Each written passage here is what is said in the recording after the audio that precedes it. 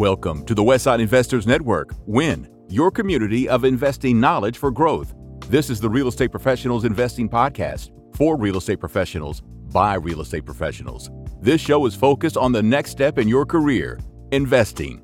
Thank you for listening, and please, if you like our content, rate us on your podcast provider. And now, your hosts, AJ and Chris Shepard. Just a quick disclaimer, the views and opinions expressed in this podcast are for educational purposes only and should not be construed as an offer to buy or sell any shares or securities, make or consider any investments, or take any other action. We've got Van Sturgeon with us today. Van is an investor and renovation mentor, and he will share with us the best way to go about developing a system for rehabs. He discusses how you can plan and manage your renovation to get the best ROI on your investment. We also discuss why scope of work is so crucial to start a project and implement a successful renovation process. So let's welcome Van Sturgeon. All right. Well, thanks, Van, for being on the show with us today. Do you want to just tell us a little bit about yourself and how you got to where you are today? Well, sure. I will first of all like to thank you both for having me on your podcast. I've been listening to you and I've been an admirer of yours. So thank you for having me. I'm a general contractor and a real estate investor. I originally got started as a general contractor and then in Chicago in the late 80s, early 90s. And I was out there soliciting business. I just finished off university, decided that I wanted to get into the business. And as I tried to slowly grow my business over a period of time, I kept running into the same folks, same people, these real estate investors who were buying properties and then flipping them, or buying properties and creating rental portfolios. And that's then how I got embarked on being a real estate investor, where I was doing general contracting on one side, but on the other end also, I was working on flipping homes and trying to create and eventually created a rental portfolio. So that's really where I'm at. Right now, I'm in a semi-retirement stage of my life. I've been doing this for over 30 years. I still have these ongoing businesses and general contracting. I'm a builder as well, and I do restoration work on commercial as well as residential buildings.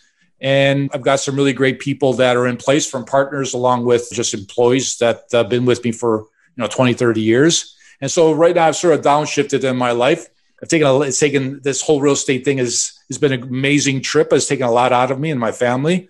So right now I just check in on my interests and then I'm helping people out right now. So I'm really concentrated and focused on helping real estate investors who've already gone through several renovations, rehabs of their properties, and they're struggling to figure out, what's the best way to go about things. And I've developed the systems, and through all these experiences, I've literally done thousands of renovations, whether it's residential, commercial. And I've got these systems that I've created through the process of over that 30 years that I like to get out there and help people out and try to help them implement these systems so that, they maintain their control over their renovations or rehabs, and they're able to produce a product that's efficient, and they're able to drive the highest ROIs on their investments. So that's what I'm doing.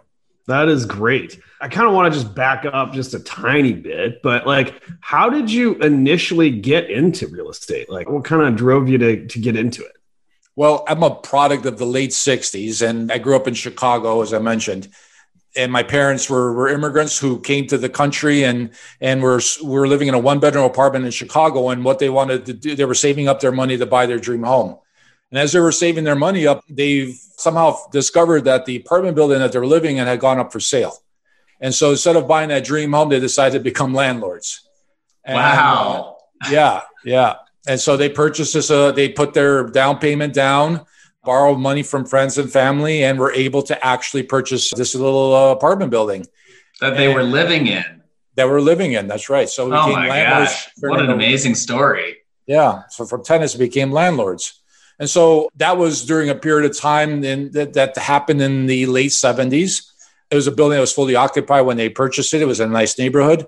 And then what ended up happening was, over a period of time, pretty quickly in the late 70s, things started to turn really badly.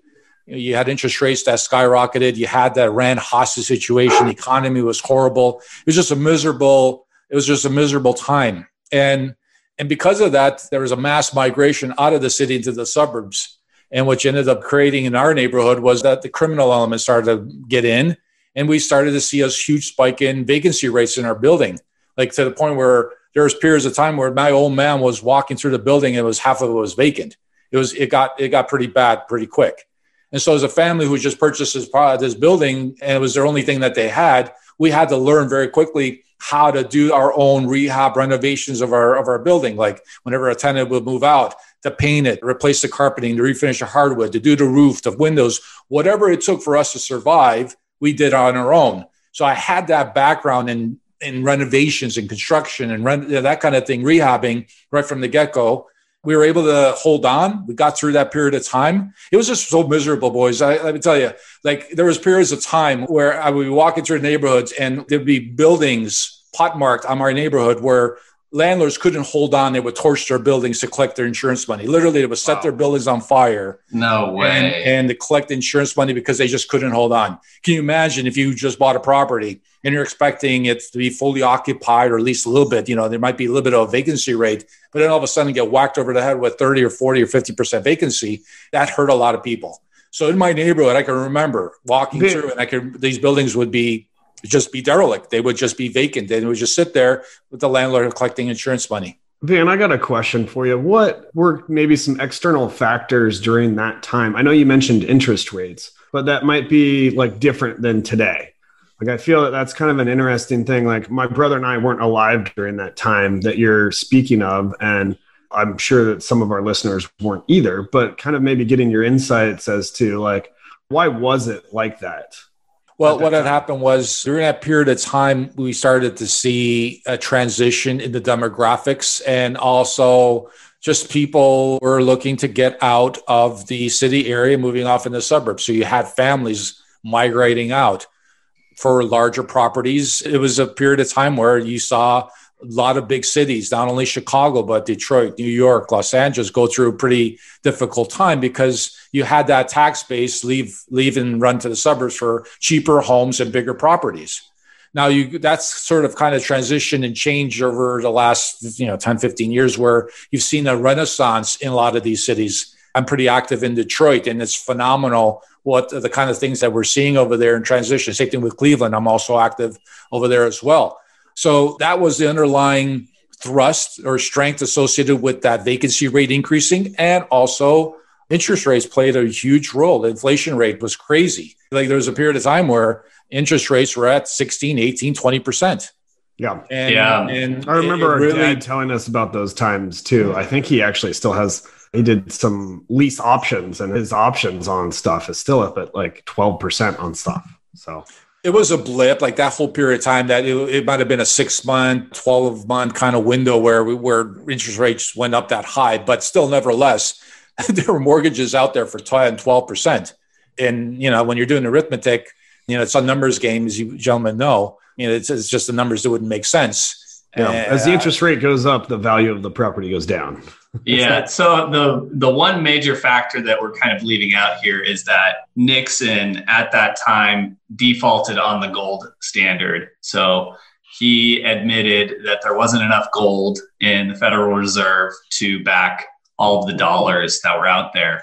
And that is what caused the huge inflation rates, because there were plenty of people selling the dollar. And this is true. It devalued overnight. But also, I don't want to get political, but also what really compounded the problem during that period of time was you had a very ineffective leader in Jimmy Carter who came in and kept pounding about being environmentally friendly and those types of initiatives. And at the same time, raising taxes on folks, and it just led to just a spiraling down. And it's interesting how that period of time is sort of reminiscent of what we're going through right now, where we have inflation now starting to creep up pretty dramatically.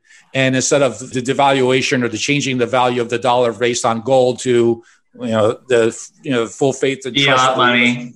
Right. And so now we have a government where we are printing money at historically high rates. We're pumping it out. We're buying our own bonds. We're printing more money. We're buying our own bonds. And the argument is to be made is how long can that last? And that's another. Well, we also have people moving to the suburbs. I mean, we've seen housing prices in the suburbs just skyrocket, and the condo market has kind of stayed flat. I mean, we're from Portland, Oregon, and we've been in the national news a fair amount because a little portion of downtown looks like a war zone. So, I mean, there's definitely some similar trends going on, which is kind of interesting. And the Fed seems to have said that they're not going to raise interest rates, but I can only imagine that's going to be for a short amount of time before they're going to have to, I would think. I would think so too, but here's the problem. My understanding is, and from what I read in the data, that if interest rates were to climb to that 6-7% rate, the U.S. government wouldn't be able to pay the interest on all that money that's out there that they borrowed. So there's a limit to how far we could keep pumping money or borrowing money.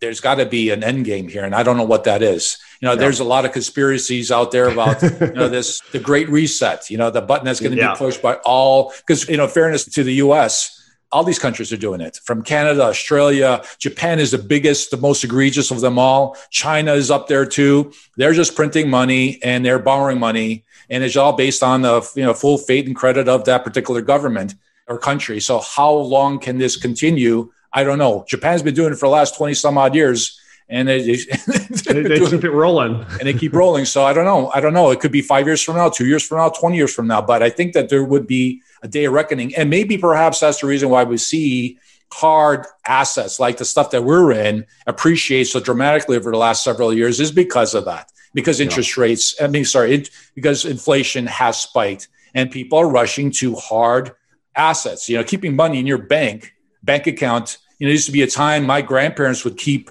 money in a savings account or buy a CD and collect 5-7% interest rate on that. Well, those days are gone. Actually, I think there might even get to a point where they're going to charge you money to keep money in your checking account or places like that. So our bank does it.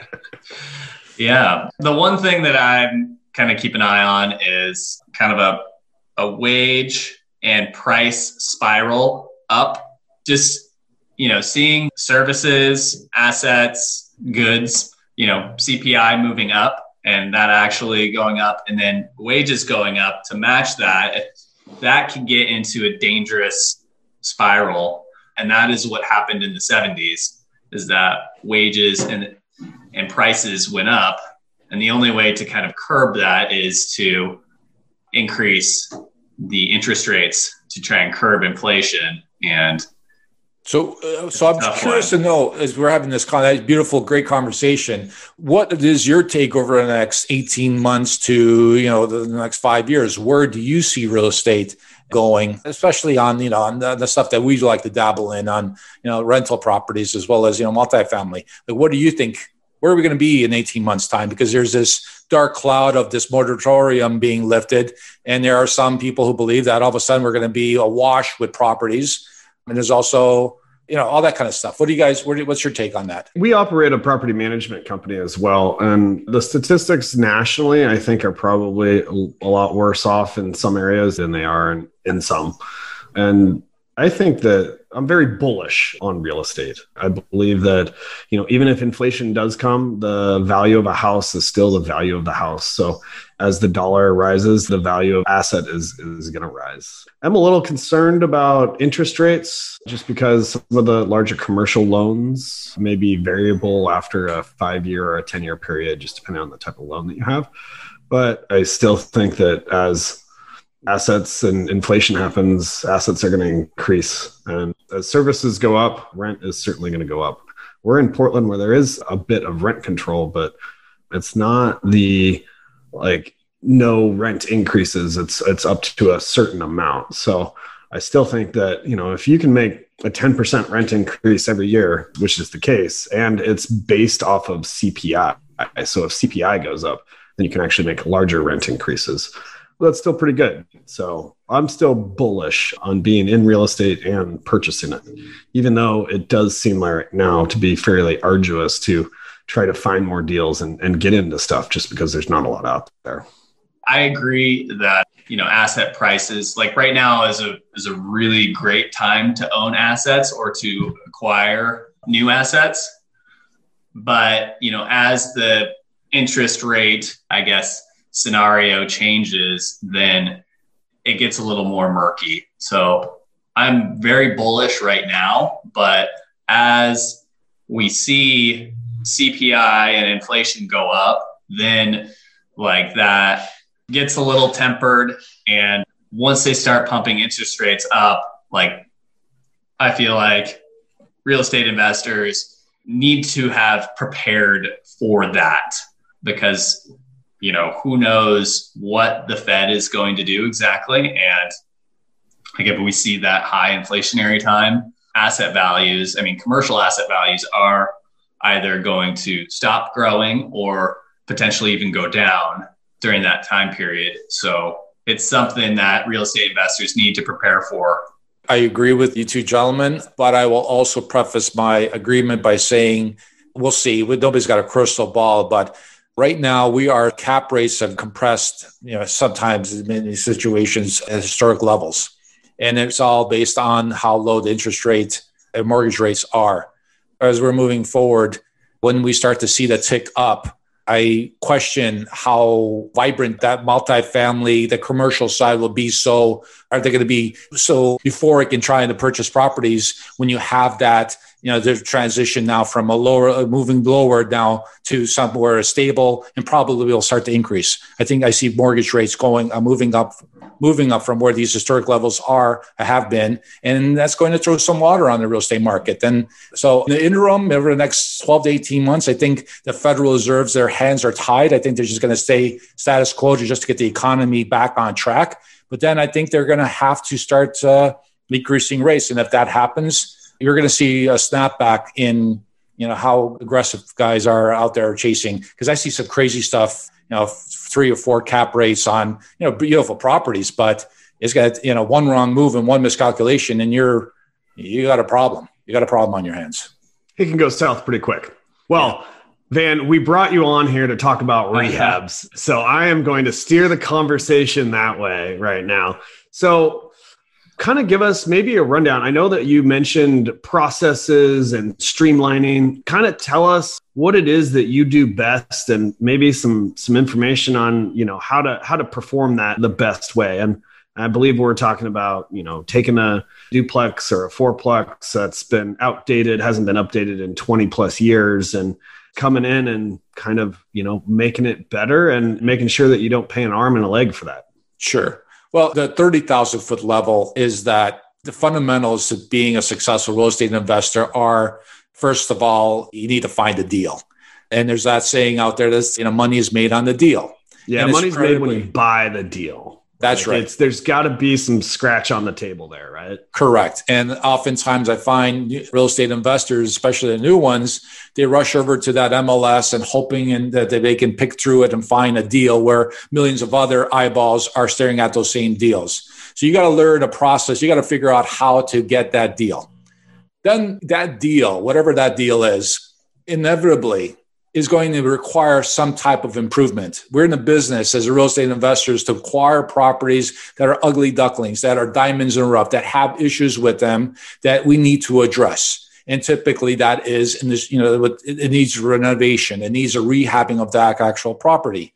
And so that is a fundamental skill set that folks need to learn, and being able to not only find a great deal, but I also say that you need to be able to have a good understanding of that whole process and being able to have those two skill sets to be a successful real estate investor. Oftentimes I find folks, especially new ones who walk into the market and they acquire that first property, that their first inclination is to do two things with that property. Either they're going to do the DIY route, or they're going to hire a general contractor that's going to look after that renovation rehab. Well, unfortunately, Hollywood has romanticized this whole DIY thing where you buy a property and 30 minutes later, all of a sudden you have this beautiful property that you made tens of thousands of dollars of profit on. And, I like that. Just like 30 minutes later, just done, shiny and new. But isn't that true, AJ? Isn't that just watch? There's so many gurus. They make it look so easy. Yeah, and unfortunately, you and I know that ain't the case. That it requires a little bit more than that. And also, folks, if you've got a job and you don't have the time to do that DIY, and also I've got scars all over my body that I can show you over the last 30 years where things haven't gone the way they should have gone on doing the work yourself. So I don't recommend that approach, and I think most people won't go down that direction. So they'll go out and hire a general contractor. And that is something that is reaped with problems and things that folks need to be aware of. And I'm speaking as a general contractor. that you need to, first of all, understand that as general contractors, this is a business for them, and it's not something that they're doing for free, that there is a cost associated with planning and managing a renovation, that they're going to look after a rehab of a property, and that you need to, if you're going to go that direction, there's certain things that you need to do to put in place so that you can safeguard your interest in terms of that renovation rehab. You try to get the best or highest ROI. What I'm proposing as a third option is that I'd like to see people learn this new skill set. And the only way to learn this skill set is to actually do the planning and the managing of their own renovation rehab of a property, where they act as their own general contractor and replace that individual. And by dealing directly with the electrician, the plumber, the painter in the overall whole work associated with getting that property to that final stage where you're either going to sell it and you're going to flip it, or you're going to go out there and rent it. So the process starts by, first of all, and I see a lot of folks not doing this, is that you need to get out there and you need to create a goal that's associated with this property. Like, what is it that you're looking to accomplish? Well, if it's a flip, great. What is it that you're looking to make out of that flip? Or if you're going to rent the property out, what is the rental rate that you're looking at? Because once you have that goal and you have it written down, you got to get out there in the marketplace and validate that. You got to get out there and you got to walk the streets. You got to visit properties that have sold or up for sale and find out what these properties have that your property doesn't. You need to get out there and you need to really get finding those specific details that you can then use toward your property. So if I'm looking to rent my property out for $1,200 a month, logically, you need to get out there in the media market and find out those properties are renting for $1,200 and find out what those properties have that your property does not. Once you have that goal validated, you understand what it is that you can accomplish. The next step would be to actually figure out the budget side of it, meaning where's the money going to come from associated with this? Is it coming from cash? Is this from a line of credit? Is this from hard money lenders that will come in, step in and facilitate this? Those are the types of things that a lot of people stumble, have difficulty. Well, I think a lot of people too, Van, like struggle in coming up with how much money is that going to be, right? Like with no experience or, having not done it themselves, like how do they come up with a budget or kind of like what stuff is going to cost, and maybe they haven't, made a whole bunch of trips to Home Depot and getting into buy materials or that sort of stuff. Like what sort of advice can you give towards, developing that kind of first budget? Well, in conjunction with figuring out that side, there's a process that I like folks to initiate, and it's called creating a needs and wants list, where they actually go through the property and identify the items that needs to be done to that property. So there's needs where things that have to be done. If there's a broken window that's allowing the elements in, that needs to be addressed, that's a need. If there's a hole in the roof that's leaking, that's a need. You need to do something about that.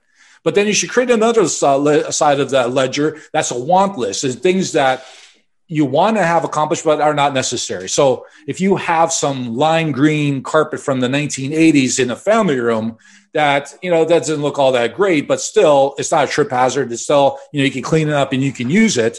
Then maybe that's something that you put on that want list, that if you have the money in the kitty to address it, then great. If not, then you don't do it. Oftentimes I find investors, especially in the beginning, folks that have done a couple of renos or rehabs, they're over renovating their property. They're spending too much money. And this is one of the exercises that I like folks to go through so that at the end of the day, it's a business. We need to maximize our rate of return on the investment that we're making. So creating that list in conjunction with figuring out where this monies are going to come from gives you sort of crystallizes what it is that you're looking to accomplish within this property. Then you move on to the next phase, which is actually one of the things I think is probably second most important in this whole process. And that's creating a scope of work. And it's a document. It's a detailed document associated what it is that you're looking to accomplish within this renovation rehab. Like I come from, as a general contractor, I'm on the commercial side as well as on the residential. And on the commercial side, it's almost non-existent that you would be undertaking a renovation rehab of a commercial property without a scope of work, a detailed scope of work. Now, oftentimes those scopes of work are created by an interior designer, architect, and engineer. But nevertheless, there's a document there that gives you a blow-by-blow account of what it is exactly that's going to be done to that property. Specifications of appliances, the color of the paint, the type of paint, different qualities of paint. There's so many different variables that account for costs associated with a renovation rehab. You need to nail down in that scope of work. And once you have that, it's amazing then how things flow beautifully from that process, because now it's like trying to bake a cake without a recipe book. Like you can buy all the ingredients, but if you don't have a recipe to be able to follow, then you're not really going to get very far in baking that cake or baking a very good cake. So these are the types of things that I go through on a daily basis in my business, in my renovations and rehabbing, that folks need to really get out there pounding the drums and trying to get people to focus on and try and getting over that malaise and issues that they're having with contractors and tradespeople. Because right now, unfortunately, I keep finding and hearing people telling me that it's really difficult to find good contractors, good tradespeople. And there's a reason for that. And that's because I, as a contractor, tradesperson, wants to see somebody who's on the ball, who's professional, who has their goals figured out, who has a scope of work that's detailed and know exactly what they want. Because I, a successful contractor, tradesperson, wants to deal with those individuals, because I know that me going in there, doing the work, banging it out and moving on to the next project and doing it, I deal with volume. That's how I make the most amount of money. I don't want to get drawn in and sucked into a project that the principal, the owner, doesn't know what they want. They're not sure. It's taking them days, weeks, and months to figure out what they're looking for. And that's what the problem is. So when you see, most of the time, what you see when you're driving around in your neighborhood and you see a dumpster in front of a house that's been there for 6 months, how often have we come across that where you're driving along and you see the same status? There hasn't been any movement in that particular property in terms of their renovation rehabbing. And it's because of that. There's this indecision that's been created. And that really originates from the property owner, the investor who hasn't figured it out before. Yeah, Van, there's a house down the street from my house. It was a new construction build and they've been working on it for 4 years. And yeah, it looks like it's done, but nothing's done inside. Right. It's so funny. It sounds like the main, most important document for you in your process is the scope of work. Is that correct? Yes, absolutely. Because really from there, when you have a detailed scope of work, then it's really easy, because in the way that it's crafted, it's not just listing the specifications and the areas of work, but also it segments it into the different disciplines, the painter, the electrician, the plumber, so that I make their job easier, not only to know exactly what's going to happen in that project, but also makes it easier for them to quote as well. Like I spoon feed the trades and contractors in that they look at this document and they know exactly, they don't even have to come visit the project. Based on the information I provided in this document, it's easy for them to quote. And if you're dealing with busy contractors and tradespeople, if you are able to provide them with the information they need to quote, they will quote. Good contractors will quote. It's just a matter of giving them the information. Oftentimes, homeowners will just make these phone calls, these generic phone calls to these folks who are busy and say, "Oh yes, I'm thinking of a renovation. I want to do something with my property." Well, that's great. What do you want to get done? Do you have something in writing? And if you don't have that, how am I supposed to react? I can't crawl into your head, Mr. Investor, Mr. Homeowner, Mr. Principal, to be able to figure that out, unless you've given me some sort of a document, something that's detailed. And this is where the difficulties and struggles happen, is that investors and homeowners and property owners don't know what they want. And before you call a contractor, tradesperson, figure that side out before you start calling. That's why it's impossible to find a contractor, because the contractors don't want to walk into this murky situation. So you mentioned a detailed scope of work. Do you want to walk us through, kind of the major foundations? What's in a detailed scope of work for you? Sure. A detailed scope of work would break the property down into interior, exterior, and then in the actual interior itself, it would break it down further into individual rooms. And as you go through that process of creating that document, you're buzzing in and out of these different rooms and you're identifying what it is that you're looking to accomplish in each of these rooms. And you're writing a detail, and you're going to take pictures. You're going to do drawings, sketch them out, perhaps even measurements. And you're going to go through all these rooms and you create this scope of work. I am looking to replace the hardwood floor in the living room. I want to replace it with XYZ manufacturer of this color, this size, this whatever. I want an underlayment of this. All that information should be included in a proper detailed scope of work so that when that tradesperson or contractor, whoever gets a copy of that scope of work, they can immediately go through the rooms, identify what it is that you're looking to accomplish within that project. But specifically then in that scope of work, I draw all of those different elements and I put them in each discipline within that document. So if there's hardwood floor going, for example, in the living room and the family room, I'm going to pull those two items and I'm going to create a discipline within that document that says flooring installation. And I will place those two items there so that when a contractor, a tradesperson is going through that scope of work, they can immediately zero in and identify that area that they know that they need to quote. It really fine-tunes and makes the contractors and tradesperson's life easier, invites them to really want to quote this. And you, by doing all this work ahead of time, also gives you a better sense of what it is that you're looking to accomplish within this project and how it's going to take you from where you are today and where you want to be tomorrow. So a few questions. Are you using a certain type of software to help plan the scope of work? No, I do not. It's a series of clauses that I've accumulated over the last 30 years of processes that then I just take and plug in. That they're like, whenever you are, I'll go back to the example of hardwood floors. If you go to the website of the manufacturer of that particular hardwood floor, it gives you the details associated with it, how to install it, and what the manufacturer recommends. Instructions. Yep. Yeah. And so what's wrong with taking that and just cutting and pasting that within the document or creating a DM saying, hey, I want you to follow the manufacturer's instructions of that particular hardwood floor from that person. You cover yourself and you ensure that whoever's going to be pricing out that job is going to read or should read those instructions and make sure you follow them. And if they don't, then we got a problem. Well, and you want to avoid those problems at all cost. Okay. And so the first question was software. And so, I mean, when you're kind of working on a pretty standard flip, how many different disciplines and what disciplines are you utilizing when you're planning out that scope of work? Well, see, that's the problem with having software or something that you just plug in and it spits out a widget. Or every renovation rehab is unique. And I've got a bunch of information that I've accumulated over the years that I can tap into, but essentially every scope of work that you're going to create is unique to that project. Once you've understand the methodology associated with it, it's not difficult to create, but you have to understand the system or the methodology of how to create a proper detailed scope of work.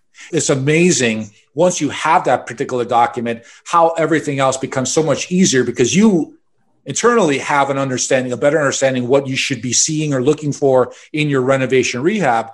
And you're also putting a contractor tradesperson on notice that says, hey, this is what I want to accomplish within my project. No wishy-washy. This is what I want, and price it out accordingly. And good contractors and tradespeople want that, appreciate that, and much rather work with people that are professional in that regard than have to deal with that loosey-goosey, I'm not sure, let me think about it, will fly by the seat of your pants kind of operation, because that just adds time, and time is money to my life as a contractor or tradesperson. Hopefully I've answered your question. Yeah. So, Van, you also do coaching, right? Helping people learn your process. Where are you finding the major deficiencies in project planning with your newer investors? The biggest pain that I find right now, two pains: finding contractors and tradespeople to return your phone call. That's a big one. So if you have a project and you want to get quotes on it, I find that there's a lot of pain out there and people can't figure it out, why they're not getting phone calls back. And I, time and time again, have proven that by virtue of having a scope of work and being professional, having all this information detailed and sending it out to a contractor tradesperson, you're going to get that phone call back because all the information is there. You're spoon feeding them to give you a quote. The second problem that I find is this whole issue of once you've been able to identify the electrician, the general contractor, whoever it is that's going to be working on your project, how do I keep them on my project and not have them disappear? That's another big problem. A huge pain is that people keep encountering is that, they show up and they do some work and then they disappear. And then it takes them forever to come back to finish the work. And there's a solution to that too. And that's in a matter of how you put a payment schedule together. There's this whole now, especially now over the last 12 to 18 months where, contractors, tradespeople are really busy. And it seems like there's not enough of them around to be able to do the work. And so these folks are asking for these huge deposits to be able to reserve them for their work. And that's a big red flag for me. I would never do that. And I'm speaking as a general contractor who has to deal with other trades. And I'm also a real estate investor who uses trades. I would never do that. And it's like the only place I would do that is if I was going to go into McDonald's to buy myself a quarter pounder where I got to pay money ahead of time before I get my hamburger from. That's the only place I pay ahead of time. You should always structure your payment schedules where there are certain milestones that are reached. And once those milestones are reached, then you make payment. And if you're able to do that, you keep those individuals working because they'll take advantage of somebody else out there because they're working on other projects, not only yours, but they'll take advantage of other people who've, given them more money than they're supposed to, but they won't take advantage of you because you owe them money. Money is a critical element here in making sure that contractors and tradespeople do their job and they show up and they do what they're supposed to. So whenever a service is rendered, you make payment. Your service is rendered, you make payment. And the only deposit that you should be outlaying is perhaps in the beginning when there's materials that needs to be purchased for that contractor tradesperson to do work. But even then, I would try to limit that by strategically positioning in that you make that purchase yourself through the contractor and tying that purchase onto your name somehow, because if there are any difficulties moving forward, if you don't do that, then legally that material is owned by that tradesperson and contractor and not you. So the only monies that I'm going to be putting out is actual for material purchases. And that's all. There is no need to put up. I hear some crazy amounts, like 50% upfront before they've lifted a finger that people are for outlaying. And if you're in that, if you've done that, what kind of leverage do you have? What can you do if that person doesn't show up or they're not doing the work properly? You don't have any leverage. Yeah, that's a really good point. One of the things that we implement is we buy all the materials and always get just like labor only quotes. And that also requires us to know what we want to purchase, which is a big help for a lot of contractors too, right? Like then you're not, what you're saying is get it detailed out on the scope of work, exactly what you're going to be installing. But if you're actually the one purchasing the materials and you're going and picking them up and you're picking them out, then it just saves time for the contractor and they know that they can come in, do their work and then get out. And like you said, having the contractor be able to do volume is where they appreciate you as an investor too. So really like that. I totally agree with you. The only issue that especially in the beginning, if you're doing, this is your first, you're doing this is your second, third or fourth project, that I like to have a supply and install price. I will structure it in a way that I can buy the material, but I want them to be responsible for the material. In that, it's a part of their whole quote or their estimate, their invoicing. Because what are you going to do if you have 12 extra boxes of hardwood floor? What are you going to do with a couple of gallons or whatever leftover paint? And those are the types of things that it's amazing if you have the contractor tradesperson responsible for that. It's amazing to see how efficient they are in making sure that they use they don't throw anything away or leave anything behind. And so that's why I understand where you're coming from. And that's more of an experienced individual once you get further into that. But as a novice, I like to structure it in a way that these folks are responsible for it, the contractors and tradespeople. And that way, I'm not saddled with product that I don't know what to do with, because oftentimes you can't return it. If you've got paint, you can't return that paint. Yeah, that is kind of a nice element, is that you'll end up with a job site that doesn't have a ton of extra construction materials. And at the end of the job, like sometimes when we're doing labor only bids, even if it's in the contract, that the contractor needs to keep the job clean and take any garbage away that they need to, inevitably there's going to be a mess to clean up at the end of the job. So having the contractor be responsible for the materials can curb that a little bit. So I like that. Yeah, well, listen, if you're responsible for the material and a contractor, because they or a tradesperson just wants to make sure that they have enough material, they're going to order more or are going to ask for more than what they need just to make sure that they have enough. And so I've seen so many times I've taken that approach where you've got a lot of material and now what are you going to do with it? So in the beginning, unless you have other projects, like again, if you're a seasoned investor, and you're going to create a system where then the next flip, you can use that same material. Yeah. But in the beginning, I would like to just let them take responsibility of it. And that way I don't throw money out because I don't know what to do with this material.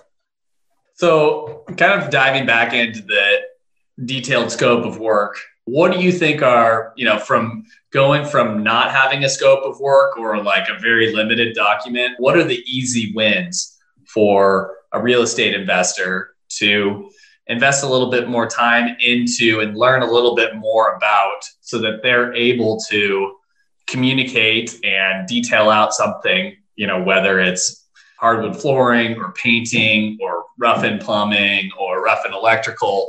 Like, what are areas that can be easy wins for novice investors? Well, in terms of creating the scope of work, the easy ones would be, I've always talked about the exterior as being easy to sort of create a scope of work for. And also it's the easiest or the best returns on your investment. I always encourage folks when they're thinking of doing a renovation rehab of a property, that curb appeal should be the first and foremost that they should be concentrating on addressing on their particular property. Because that is, I believe, and I've seen it, the most important component when you're looking to flip a house or property, or when you're looking to rent a property out.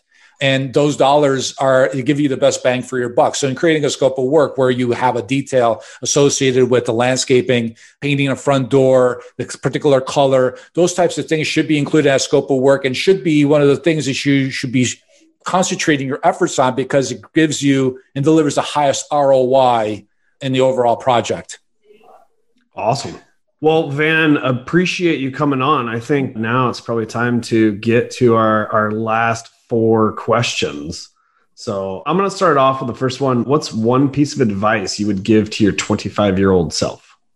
In general, I believe that folks, especially when you're young, you're trying to figure it out. And I encourage everybody that we're all blessed with at least one gift. And some people are fortunate enough to have several gifts that are really good at. They're either good at, great bakers, singers, something that makes it effortless for them to do. So at that age, I strongly encourage folks to just figure out what it is they're really good at and really zero in on that and work it. And ultimately, the success and happiness associated with exploiting that gift that you have, that the universe, God ultimately gave you, is really the path of least resistance to success and happiness for you.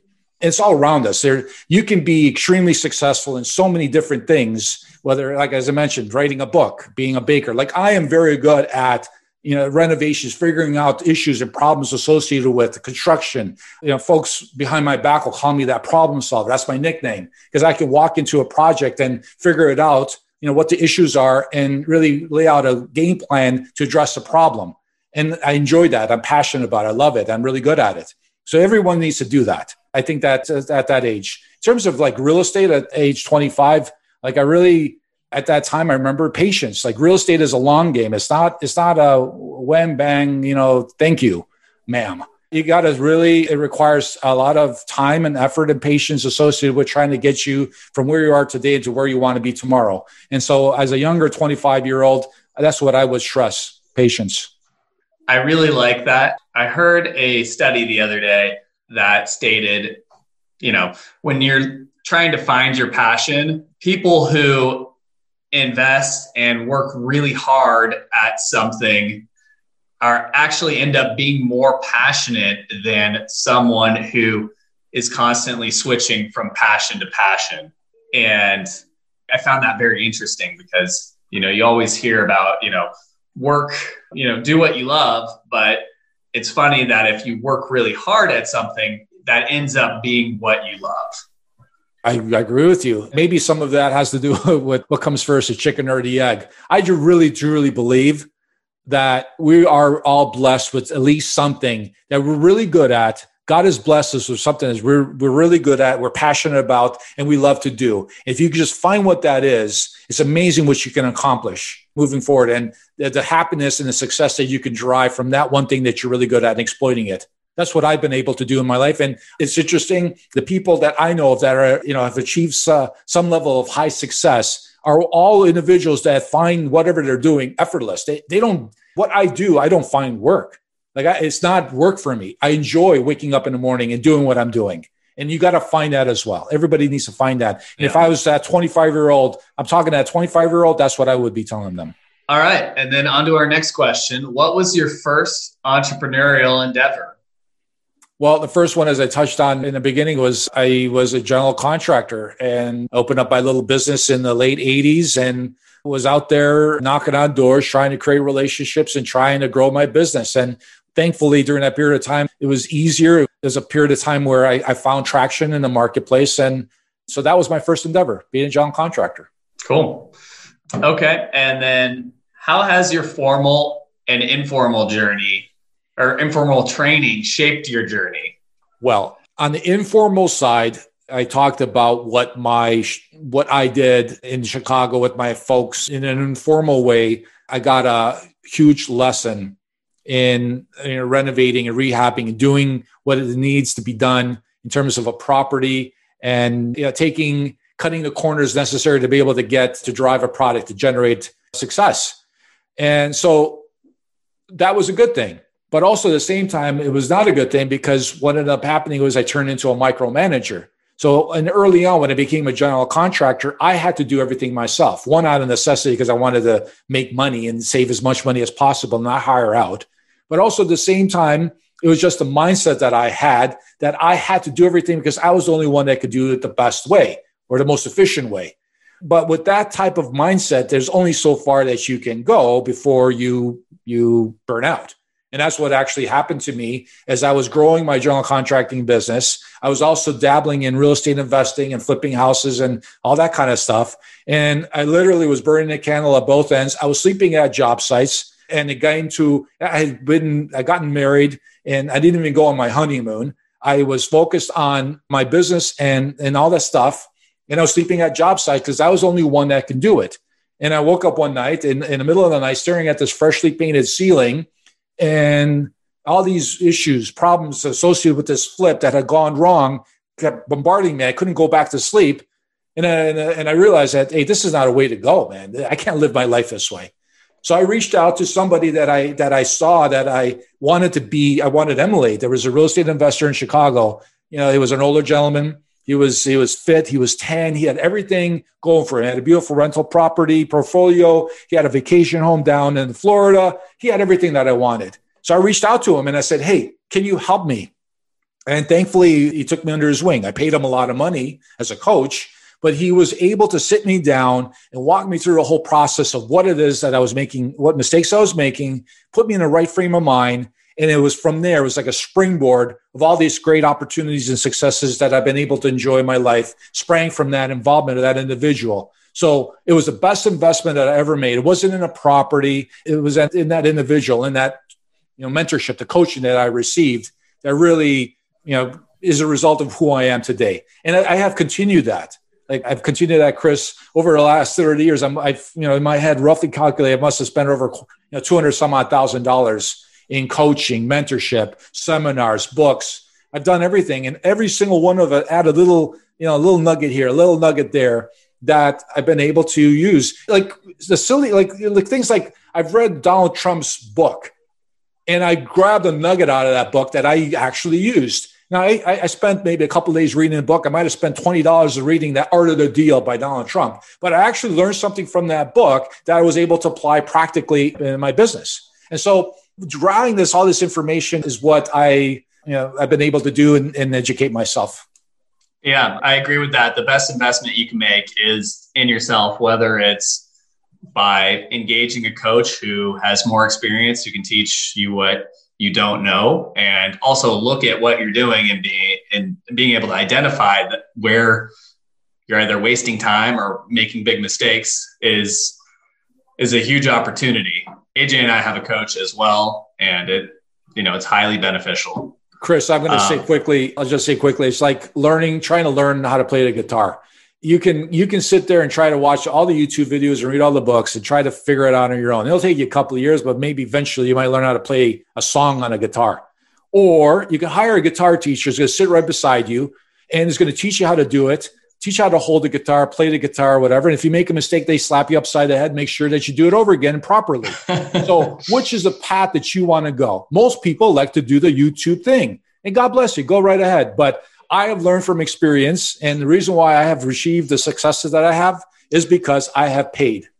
Yeah. All right. And our final question, what was your biggest mistake and what did you learn? The biggest mistake I made was in a real estate deal where I've always been inclined toward cash flow. I'm a cash flow kind of guy.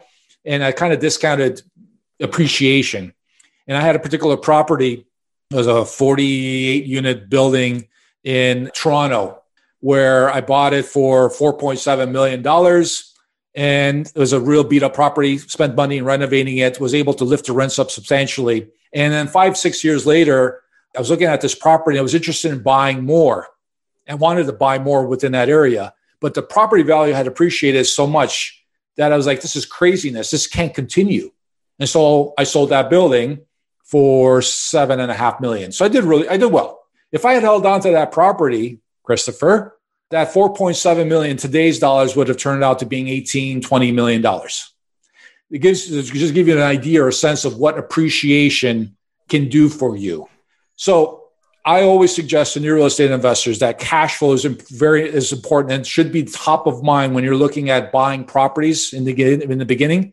But ultimately, once you've got that sort of figured out and set, you need to start identifying those properties that can dramatically appreciate in value. And there's areas throughout, even in your city, there are neighborhoods and pockets, some markets that are going to appreciate much more dramatically than other areas located in your city. You have to identify them. And it's difficult to pay for that nut. And it's difficult to pay because of the amount of money that's associated and the lack of return that you get on them. But those are the properties that have made me really dramatically increase my net worth. It wasn't the cash flow. It was those properties that appreciated dramatically. Van, what you're saying is the person who bought that property from you for $7.8 million made 3 or 4 times as much money as you did with substantially less work?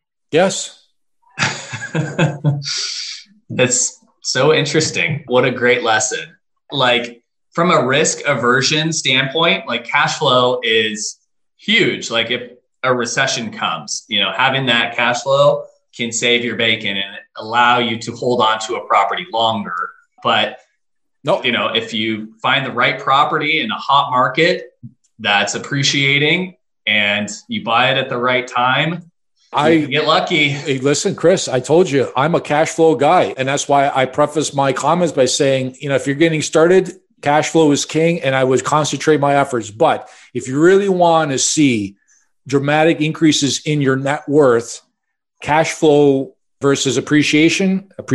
So you need to diversify your holdings and try to accommodate those properties that will give you a much higher chance of appreciation. And as you touched on, there's some issues with that because if there's a change in the market, if there's a change in interest rates, those are the first ones to drop. But if you want to see dramatic increases, you got to mix it. You got to get some of that appreciation. I guess one of our strategies that I'll share with before we go is that AJ and I rarely sell a property. It's so rare. Like once we've done all that work, you bought that dilapidated property in Toronto and doubled its value. And that required a massive amount of work, like acquiring it, negotiating the deal, and then creating the value add, doing those scopes of work, finding the contractors, living through every little detail, staring at those ceilings. And, those are probably years of your life. And for us to sell a property where we've spent so much time and energy that could have that potential for appreciation after that work's been done, we just don't like to sell them. No. Hey, listen, I understand exactly where you're coming from. And I follow the same logic as you. But also, I will say that It's like a garden where you have a variety of different vegetables and fruits in that garden. There are different times when that fruit or vegetables ripen. And so I look at my portfolio in that regard, in that there are particular investments that I have made, whether it's an office building, medical building, apartment building, house, that goes through a span where sometimes there's capital improvements you need to make to that property that is better off to walk away from and move that property, the profits off of that into something else. I'm constantly reinvesting, but sometimes it's not necessarily you do that reinvesting in that individual property. It could be in another property. So that's what that's what I mean, or that's what I'm doing. And I understand where you're coming from. Oh, absolutely. Van, thank you so much for coming on, and we really enjoyed it. Do you want to let our audience know how they can reach you? Well, I encourage everybody to, if they want more information on me or just get more information on the proper system or ways to be able to do a renovation rehab, to go to my website at vansturgeon.com. There's a bunch of information there that I've got a free training video. And also, I've got some tools like a free renovation calculator that you can download. They'll be able to help and assist you in determining what that budget should be on a renovation rehab of your property. And I'm out there on Facebook and social media if you want to reach out to me through Messenger, and I'd be more than willing and happy to be able to have a quick chat with you and to be able to guide you in the right direction. I'm really doing this because I really want to help people, and I enjoy engaging people and helping them in their journey. Well, Van, thank you so much for coming on. Yeah. Thank you very much for having me. All right. Have a great rest of your day. Okay, you too. Thank you for listening to this episode of the Real Estate Professionals Investing Podcast on WIN, your community for investing knowledge for growth. Please take a second to rate us so that we can get more great investors to interview. If you or someone you know wants to be on, please go to westsideinvestors.com and fill out our form.